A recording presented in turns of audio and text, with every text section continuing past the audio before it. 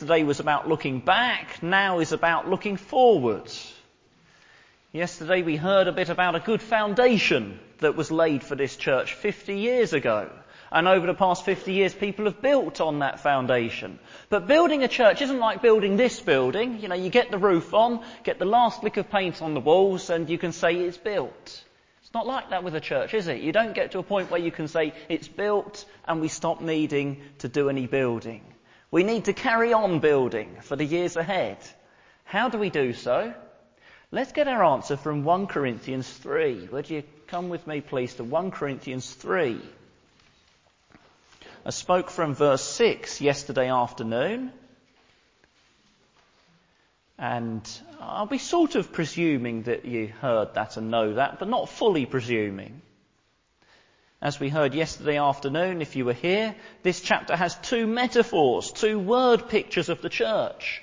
One is the farmer's field and the other is a building. And this evening we're mainly going to be using that building picture. And the basic message we're going to be getting is simple. It is what we do matters. That's from verses 10 to 17. We're going to spend nearly all of our time on that. And then secondly, much more briefly, what we do isn't enough. And then we're going back into the plant picture, verses 6 to 7. What we do matters, what we do isn't enough. That's the simple message this evening. But most of the time is on verses 10 to 17. What we do matters. Now, Paul had laid a foundation for the church in Corinth by preaching Jesus Christ and Him crucified. And others were now building. And he says to them, well, be careful how you build on that foundation. Verse 10 and 11. By the grace God has given me, I laid a foundation as an expert builder. And someone else is building on it. But each one should be careful how he builds. For no one can lay any foundation other than the one already laid, which is Jesus Christ. Be careful how you build.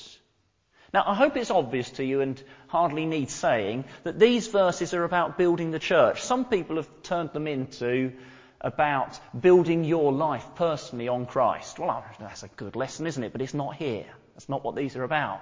Some people have turned them into about purgatory. Well, that's a bad lesson, and it's definitely not here. They're about building the church.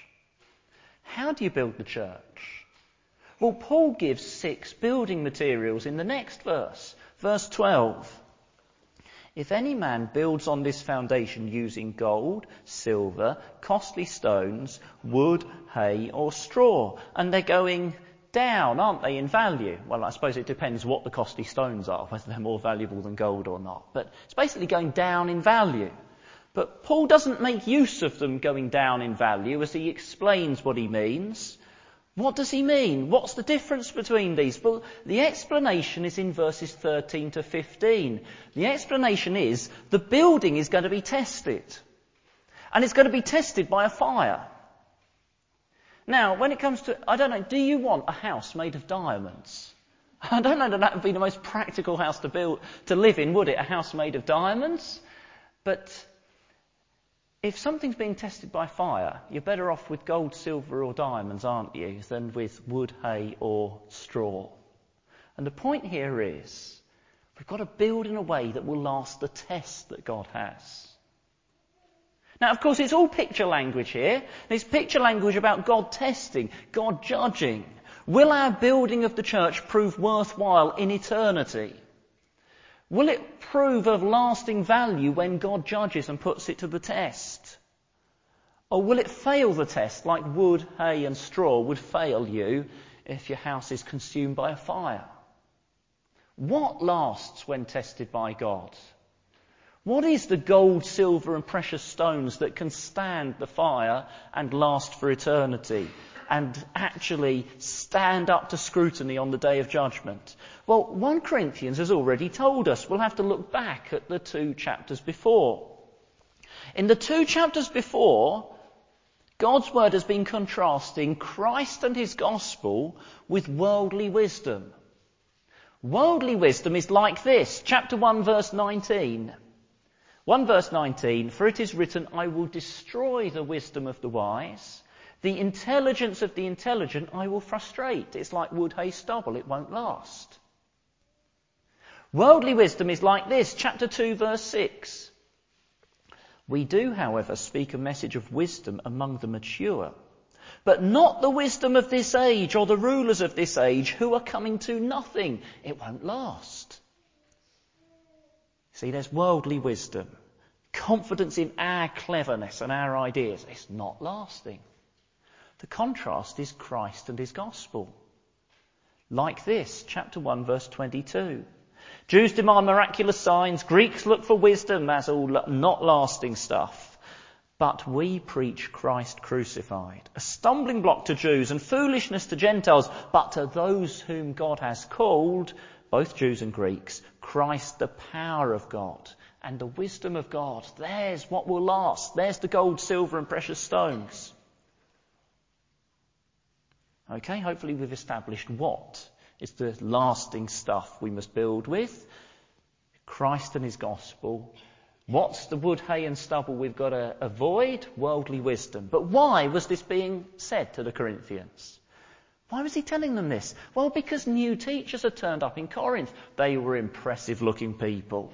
Impressive men with eloquent rhetoric, qualified in Greek philosophy, attractive personalities, new and interesting teachings, admired by society. And the church looked at them and thought, wow. Well, why were we ever listening to that Paul chap? Short little chap, wasn't he, Paul? You could put him in a basket and lower him over the wall. What a funny little man, Paul. He even had bad eyesight as well, it seems. He wasn't an impressive speaker. Yeah, he can write a good letter, but when he turns up, you think, who is this man? And he keeps on about Jesus. We already know about Jesus. We're not new Christians. Who does he think we are? It's time for some more sophisticated teaching. No, says Paul, those people are building wood, hay and straw. The foundation of the church is Christ and his gospel. And the way to build the church is Christ and his gospel. That's the gold, silver and precious stones. Now, we could easily get this wrong, so I must add in this. That doesn't mean the only thing we need is just keep on hearing the gospel ABC. That's not what is meant by we've got to build using Christ and his gospel. It doesn't mean gospel ABC every time you turn up to church. Have a look at 1 Corinthians. Well, you probably know it. It's got all sorts of instruction. It has instruction about holiness, but it's holiness because of Christ. It even has a chapter on marriage. But Paul hasn't left the gospel. It's marriage based on Christ and his gospel. It talks about relationships to others in society, and should you eat that food that might possibly have been sacrificed to idols. And it's all based on Christ and his gospel. It tells you what to do at church. Should you be speaking in tongues or not? But he hasn't left the gospel. 1 Corinthians is full of, it's not just gospel ABC, but he's never left the gospel. He's always drawing out the implications of the gospel. And that's a lesson that we really have got to get hold of. Now, probably some of you know about a chap called Don Carson. Don Carson's a Canadian theologian. He's probably the father figure of evangelicals at the moment. He's read more books than probably any of us have ever seen. He's got this amazing brain. And something he said that stuck in my mind is this. He said churches often go like this. The first generation in a church focuses on Christ and his gospel. They're taken up with this Saviour who's loved them. And they just keep on wanting to hear his gospel. And then the second generation arises that still believes in Christ and his gospel. But, we've kept hearing that. We've got about Christ and his gospel. We need to work out about Christian education. We need to work out about our responsibility for the poor. We need to work out about how do we relate to society and culture. Now, all those things are good. I'm not going to say any of them are not worthwhile. But it becomes, those are the things we need to focus on. Yes, we believe Christ and his gospel, but Christ and his gospel starts to become like Stephen Palfreman's hairline. It's still there, but it's receded back so you can't see it. Then what happens? The third generation arises, and they've lost Christ and his gospel. Now, Don Carson, who knows a thing or two, says that is a very common pattern. And the second generation have not become unbelievers, but they've taken the focus off where it should be. Yes, they still believe in Christ, but he becomes like background radiation to be presumed. Third generation, it's a different matter. And that church is on its way out. Now again, it's not that every sermon we hear has to be a variation of John 3:16. That's going to result in immature believers and kill off the church eventually. It's that Holywell must be built by seeing how all we do relates to the gospel of Christ. And our response to all those issues that we face and we can't put our head in the sand and avoid them, like sexuality, like marriage and relationships, like what you do in your workplace, like how we encourage one another and build each other up, like how we have love, joy, peace, patience. Our response has to be based on the gospel of Christ and get its power from the gospel of Christ. Never leaving the gospel, always drawing out its implications. This is how we build using gold, silver, precious stones. Now, I think that we've been thinking there about what building materials last. But we ought to think about what building materials fail. You might say, that's a negative subject, why would we want that? Well, it may be negative, but it can help us. One of my brothers-in-law is a building inspector. And he was telling me about what iron beams can do and how they can fail in fire. This might sound like it's contradiction in the picture, but he actually said wooden beams can be better in a fire than iron beams, but we mustn't get confused there. But he has to know about what fails. You'd expect that of a building inspector so he can make sure that buildings don't fail. So, we need to think, why did the Corinthians need this warning? What were they getting wrong? Now, have you noticed how the word toxic gets used a lot these days? Everything's toxic, isn't it? The one that most comes to my mind is toxic masculinity, whatever that is. Are we a place full of toxic masculinity, I wonder? I don't know, the mind boggles. But the Corinthians had a toxic mix. And the toxic mix was one of self-confidence, pride, and divisiveness. They were self-confident, and so they needed to be told, verse 7, neither he who plants nor he who waters is anything, but only God who makes things grow. They needed that because they were self-confident. They were proud. Verse 18, do not deceive yourselves. If any one of you thinks he's wise by the standards of this age, he should become a fool. Verse 21, so then no more boasting about men. You see, they're proud. And because of all that, they divided into groups. It's going to happen. If you're self-confident or you're proud, which go together, don't they? You're going to end up being divisive. Verse 4. One says, I follow Paul, and another says, I follow Christ. Are you not mere men? You see, they're proud. Paul's the one with all the answers, and we're on his side with him. Apollos is the one, he really put some beef into this church, and we're with him. Proud self-confidence results in division. There is so much of this toxic mix around in evangelicalism today. Proud self-confidence. We can make the church grow if we find the right method. If we have good music, people will come in. Any church that's got good music grows, doesn't it?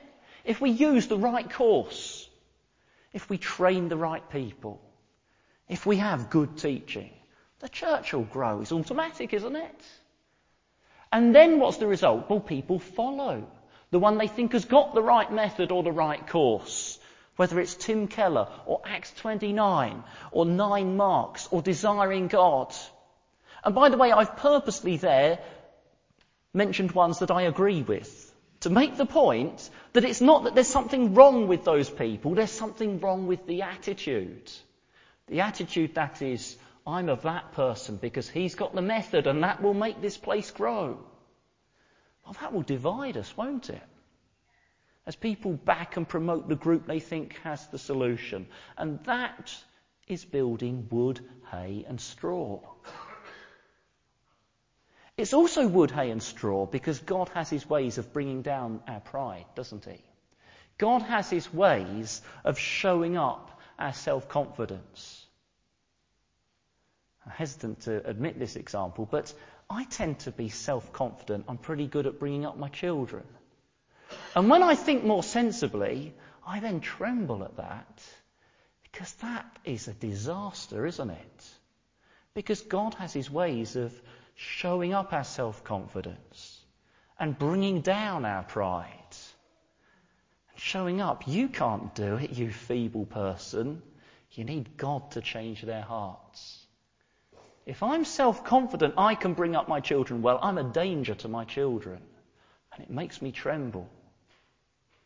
Building the church by confidence in our personality, our understanding, our getting people to do things our way, our anything, is wood, hay, stubble, because it tends to produce false converts.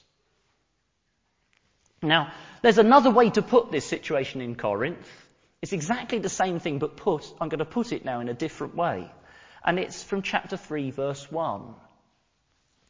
Brothers, I could not address you as spiritual, but as worldly, mere infants in Christ. They were worldly. Their way of building was worldly. Why was it worldly? Well, they had worldly wisdom. They had worldly boasting. And as a result, they had worldly quarrelling. And so that means the church is going to then become like the world. And that then means the church will be destroyed. Verse 17, if anyone destroys God's temple, the church would get destroyed that way. Why? Well, there might still be people turning up in Corinth and people called a church, but it would be destroyed as a distinctive community to the world because it's become like the world. Do you see, has that made sense?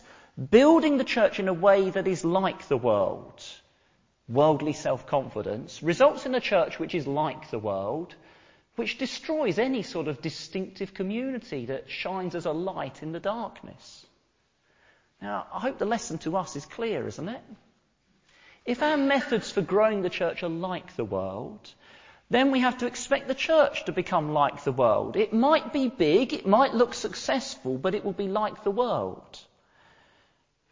And therefore it will be destroyed as a distinctive community that stands out and that is a light in the darkness. So some examples.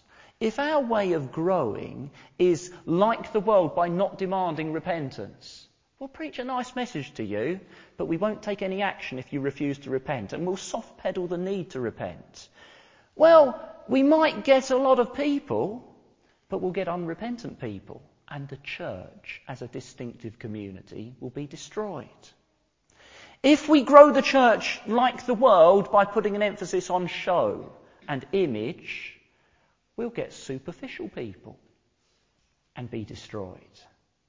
If we grow the church like the world by, well, we'll offer services to you and you pick what you want, then we'll get uncommitted people who are not self-denyingly devoted to God, and the church might get full, but as a distinctive community, it will be destroyed. Well, we've had building materials that last, building materials that fail. Does it matter? Does it really matter? Well, I hope it's obvious that I'm saying it matters, and I hope I've made clear that it matters. I hope we're left without any doubt that it matters, but to try and push it further, verse 16 and 17 tell us, oh yes, this certainly matters. And they do it positively and negatively. Here's the positive reason it matters. The positive reason is verse 16. Look at what the church should be. Verse 16, don't you know that you yourselves are God's temple and that God's Spirit lives in you? The positive reason it matters is look what the church is. Now, have you ever considered what an ironic question verse 16 is? Don't you know you're God's temple and the Holy Spirit is in you? Think who he's saying it to. Which church in the New Testament seemed to have most activity of the Spirit? Which church in the New Testament was most pleased with its spiritual gifts? Which church in the New Testament had most what we'd call today charismatic phenomena? Well, you know the answer, don't you? Corinth. And to them he says, don't you know you're God's temple with the Holy Spirit? Now, by the way, this isn't an anti-charismatic point. What you think of tongues and prophecy, you'd have to get from elsewhere from this point. This is a point about priorities. You see, Paul's question shows to us that the temple of the Holy Spirit isn't demonstrated by prophecy and tongues, but is demonstrated by corporate Christ-like character. It's demonstrated by united love and humility and holiness and servant-heartedness in this united way that's different from the world. Isn't that attractive? Wouldn't that stand out from the world? Isn't that a shining light? Well, there's positive reason to make sure we're building gold, silver, precious stones. Don't damage this beautiful thing, the temple of God, the residence of the Holy Spirit. And then there's a negative reason it matters in verse 17. Negative reason. If anyone destroys God's temple, God will destroy him. For God's temple is sacred, and you are that temple. If you are self-confident, or divisive, or worldly, and you persist in it, you could destroy the church.